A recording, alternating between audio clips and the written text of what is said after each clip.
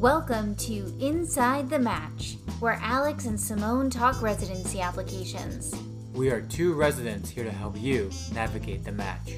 For each podcast, we'll bring you residents from various specialties and backgrounds to give advice. So today we are so excited to be joined by Dr. Mirza, a leader in medical education and pathology. So where are you in attending and what is your position? Thank you so much for having me. I'm very excited to be speaking with you today. I am an associate professor of pathology and laboratory medicine at Loyola University Chicago Stritz School of Medicine, where I serve as the vice chair of education and an associate program director for the pathology residency program. So we love to start our podcast with some rapid fire questions to just get to know you a little bit better. So I know this was a long time ago, but were you AOA in medical school? So my school did not have AOA. However, after becoming an attending, Stritz School of Medicine actually inducted me into AOA as a faculty member. How cool. Were you Gold Humanism? We didn't have Gold Humanism in my school. And do you have any interview stories or any deficiencies in your application that you can share with us to learn a little bit more about your application into pathology?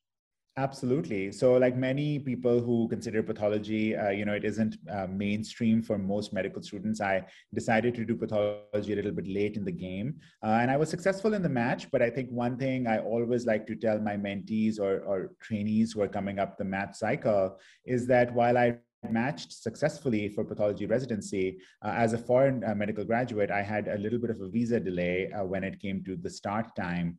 And because of that reason, I actually lost my residency in the July that I was about to start it. And that was a horrible, horrible time. And I would not wish that on anybody. However, I mention it because I feel like discussing that and putting it out in the open as something that I learned from and something I had to go through might help someone who's struggling with the match process or who may be in a particular situation that's similar to mine.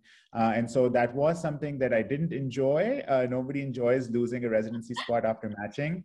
However, I think it's something to be said about the fact that when things happen, you kind of have to brush them off and move forward. And hopefully, if I'm able to inspire anyone from that horrible story, it's worthwhile. That's so stressful. It is really important to hear people share their stories about struggles along the way, and to see where you are now and what you've been through really makes you even more resilient today. So in pathology, what really makes a competitive applicant? Is it leadership, volunteerism, research, rotations? What really shines when you're looking through an application, and what are you hopeful to see? Sure. I think like many other residency program application kind of reviews, we look at a spectrum of things. I personally jump towards the personal statement first. It's a personal bias.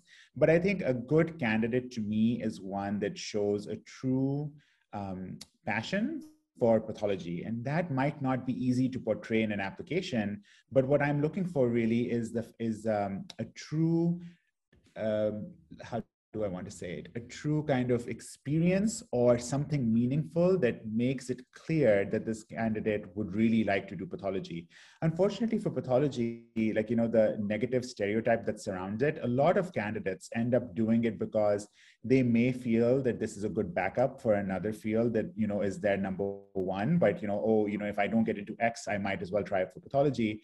And that type of candidate we can pick up in 1 second. Like it's very clear because they have no true pathology experiences and they can't really speak clearly towards why pathology is the reason, is their choice for residency application cycle.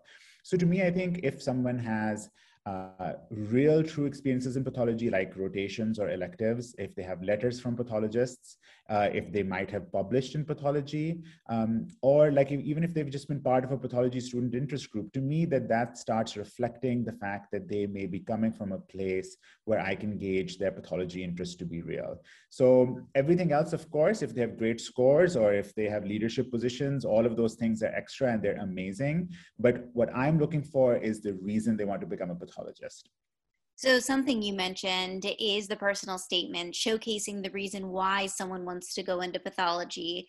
But if someone is having a hard time figuring out what to write about, do you have any recommendations for brainstorming some topics?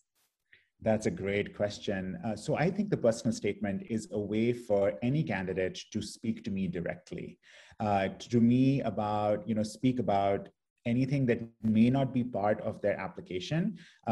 Trust us when we tell you we are looking through, I mean, everybody does it in a different way, but we look through everything.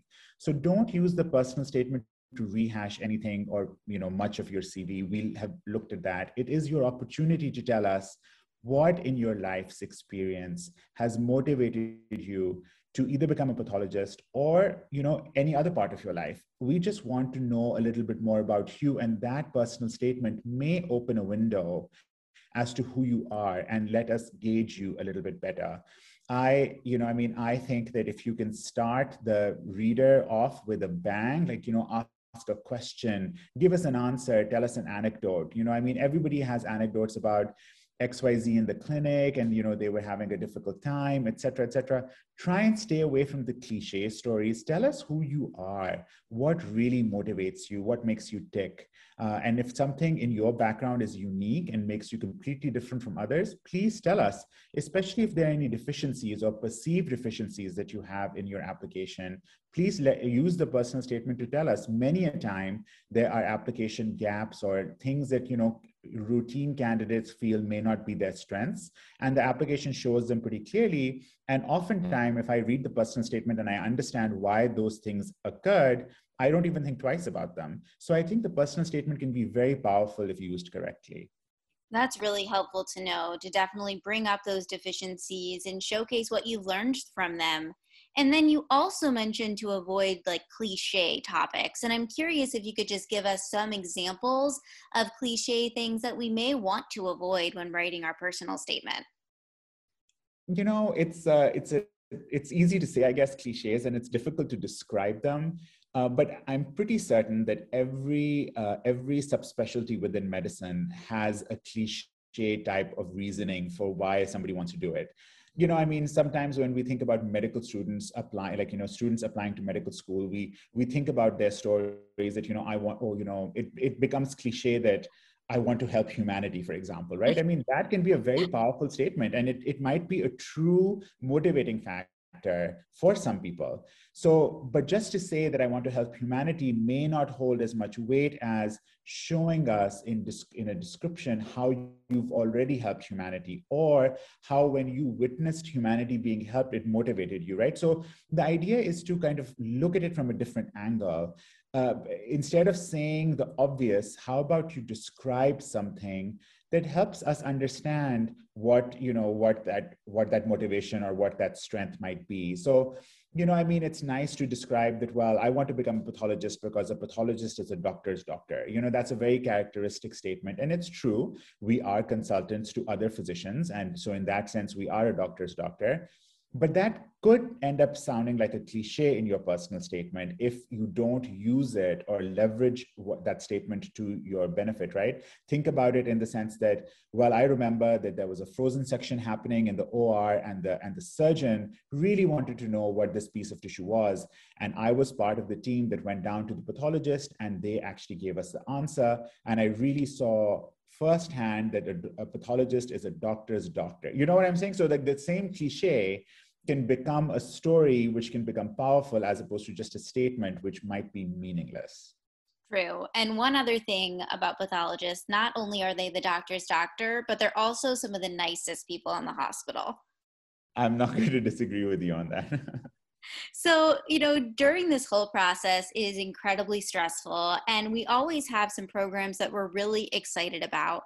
And I'm curious, what are like ways in which we can show interest in a particular program that we really want to go to? I think that's a great question. And I agree with you. I think everyone will have those programs, in their minds. I think that depending on how geographically you're located, either distant from them or close to them, in pathology, I would recommend if you can do away rotations, try and do those. I think it's a great way to showcase your abilities and your strengths as a candidate. If you cannot do an away rotation and you're on social media, try and connect with those pathologists that are from that program. Try and seek out, like, let's say, a remote mentorship from them, or perhaps even do a project, a collaborative project across institutions. I think that any way you can kind of make your candidacy and your interest known without being overtly kind of overbearing, for example, I mean, I'm pretty certain you can find a way in which that collaboration can occur. Another way is to personalize your personal statement. Sometimes, people personalize their personal statements in a way that really truly reflects the statement for that individual program. So I think that there's small but very significant ways that you can probably increase your chances of being reviewed positively in an institution. And another part of this entire process are interviews, which can be really stressful for a lot of applicants throughout this process. And I'm curious if you have any tips for people when they're trying to prepare for a pathology interview. Sure. COVID obviously has thrown everything for a loop as well, and things are virtual. And I think that there's some rules that apply for both virtual and in-person interviews. My recommendation would really be to be yourself. Be yourself, dress comfortably but professionally. Think about the program's strengths, and kind of have some questions in your mind about what you want to specifically know about that program. I would even research the people who are interviewing you. Typically, you find out who interviews you at least a few days before, if not the day before. And I have always been very impressed by candidates who are comfortable in their skin, comfortable with who they are and what they represent, comfortable with their own story, and have done a little bit of research about what my institution is, what my department does, or what I do. And that's not necessary. I mean, it's not that I'm being impressed by the fact that they've read up on me. It just allows us to have a deeper conversation, I think, about either pathology or my subspecialty or our program. And I think it allows. So I guess in another way, I would like to remind everybody that while you are interviewing with us with a program, and we are definitely trying to obviously gauge you, you should also be gauging us. It's very important that you don't lose sight of the fact that this interview process is you also checking out the program, you figuring out whether this is the right type of environment for you, the right type of mentorship for you. And don't get caught up in nerves so badly that you aren't able to actually make an assessment of the program, right? Because if you're caught up in trying to just, put your best foot forward, which you have to, but you forget that you are also interviewing us, then I think that at the end of the day, when you're going to sit down and try to put your rank list together, it will be very difficult, because if it's only been one-sided where you've shown us who you are and not really taken into account what we are, then it might be tricky to put that rank list together. I would say be yourself. I mean, there's really very few ways that you can actually bomb an interview. And to be honest with you, what would you need to do to bomb an interview? Like not show up, that's a way to bomb it, right? If you use cuss words accidentally, that's a way to bomb it. I mean, it's like you really have to do something which is like uniquely strange to actually bomb an interview. 99.9% of the time, you'll be totally fine. So I would just remind myself that before I go into the interview and try and have a good time.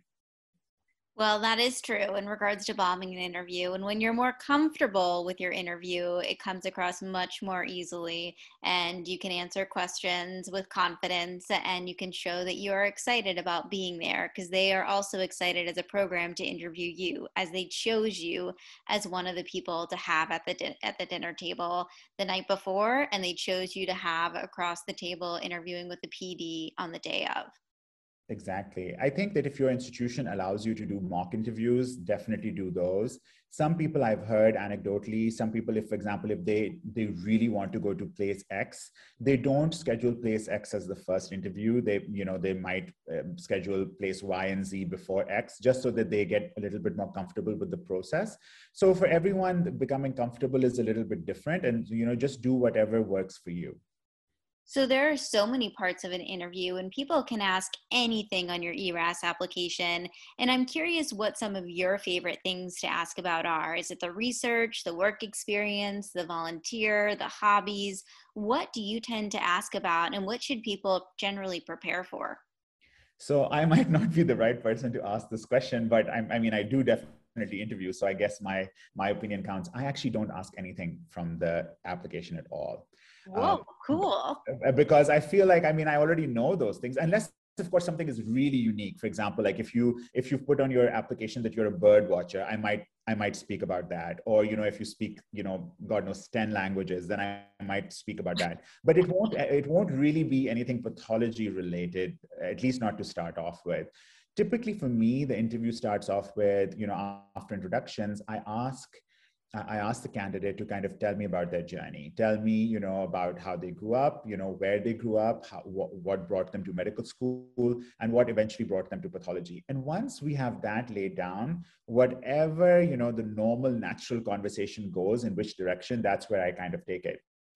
To me, the fact that they are sitting in that chair, virtual chair or real chair in my office, means that they've already qualified in so many ways, to be part of our program. And now what I want to know is that, can they be part of my family, my work family? I love our residents. They are a fantastic group of individuals, and I truly think of them as my work family. And what I'm doing now is gauging whether this individual will be a good member of my work family. And that doesn't need, I don't need to know more about their CV or, their accomplishments. What I need to know about is who they are, what makes them tick, and, kind of how they'll interact with my trainees. I think that becomes very important for me. So if you've already, like you already mentioned, that somebody, once they've qualified for the interview, they've already gone through a bunch of hoops. So to be honest, I use that time to just get to know an individual and then kind of learn about their life experience. And that might not be true for other program directors. So take that with a pinch of salt, that, it can be, they can throw any question at you. And for the more kind of routine questioning, definitely be familiar with your application. It sometimes is a little bit of time after you've created it and you're interviewing like subsequently a couple of months later. And they may ask you about research that you did several years ago. And if you don't really recall what that research was, it's not that it'll be held against you, but it doesn't seem really professional that, in high school, for example, if you've put something from high school, which you probably shouldn't even do, but if it's very relevant and you've put it and you can't describe it, then you're putting yourself at a position where you're not coming across as the strongest that you could. So for the more routine kind of questions, just be familiar with your own application and be ready to talk about any part of it. But if you're going to be sitting with me in my program, just get ready to talk about life. Well, that's the kind of interview that I want to be in, because it sounds like a wonderful way to make the applicant feel comfortable and to learn about them, because family is an important component. Like you said, you are with them so much of your day. You're spending your time learning about that resident, caring about that resident, and they do become a part of your family. So such a great way for a resident to see that their program directors do care about them. Well, Simone, it's not too late. You can always switch into pathology if you'd like. Well, following you on Twitter at K Mirza is one awesome opportunity to learn more about opportunities in pathology and medicine overall. But I'm curious if you have any other tips for learning more about the field, connecting with a mentor, or to even just help us navigate through this entire journey. Absolutely. So like you mentioned, Path Twitter is amazing. It is an amazing virtual Twitter social media pathology family. You will find mentorship even, the second you open an account and start following people in pathology, you will immediately be mentored indirectly. But for official kind of more strategic alliances, there are things that the College of American Pathologists offers. That's the CAP. The American Society for Clinical Pathology also has a mentorship program. That's ASCP. And so following some of the organizations, kind of looking at who they follow, who follows them, kind of find that little niche in pathology. It becomes pretty clear pretty quickly who the people are that may be of help. And there's so many of them. I mean, I can't even start naming anyone because there are hundreds, if not thousands of pathologists who are really, really helpful, and, reach out to them if they follow you back. I have had multiple people in match 20, 21, and now coming into, 22, where, people have reached out to me directly, and I may not be able to help them immediately or every single thing that they ask for, but I can either guide them in the right direction. There's several people I have Zoomed with kind of separately, just chatting about their interests and, what they'd like to do. So I would agree with you. I think that pathology Twitter or other social media channels have been a great resource, especially now because of COVID-19 and everything being virtual. It just highlighted that aspect of it. So Student membership in the CAP, ASCP is all free. So I would recommend that they have numerous resources. So you should check that out as well. Yes, definitely check it out early and check it out often. I have been so amazed by PATH Twitter and the amount of enthusiasm and energy from faculty and from residents and from medical students that are all willing and eager to provide support, which also showcases, even though it may not always be true, I do still believe that pathologists are the nicest in the hospital. So we will always say thank you for that. well, you've provided us so many awesome tips to get started and to get through this entire interview journey in pathology. But I am curious, is there anything else that you would like to offer or add about the entire residency interview or application process? I think just go with your gut. If you want to become a pathologist, have good pathology experiences going into it, make an informed decision for pathology for the right reasons. We demystify human disease every day. It is the furthest thing from boring. It is an intellectual challenge.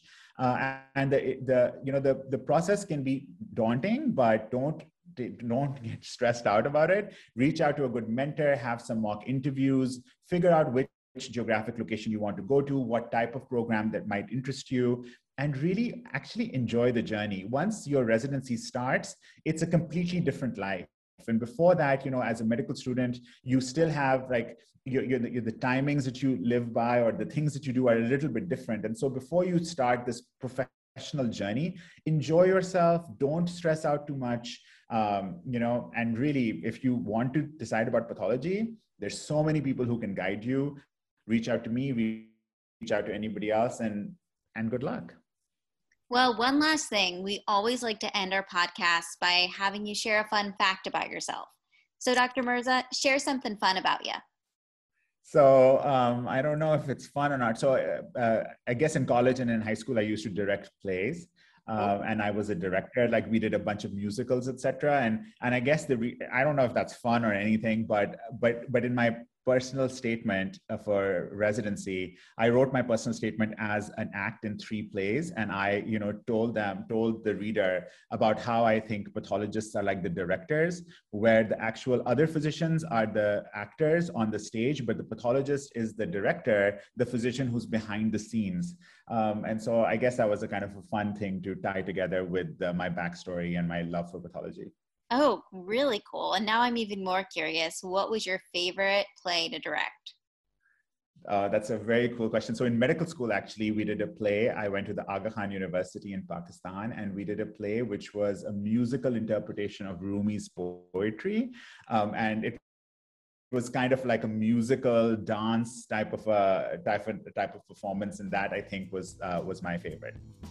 How neat. Well, thanks so much. That's all the time we have today with Dr. Mirza. Thanks for joining us at Inside the Match. Special thanks to Kevin McLeod for the music, and be sure to follow or subscribe to our podcast. Catch our next podcast to learn more application tips and hear from another awesome leader in medical education.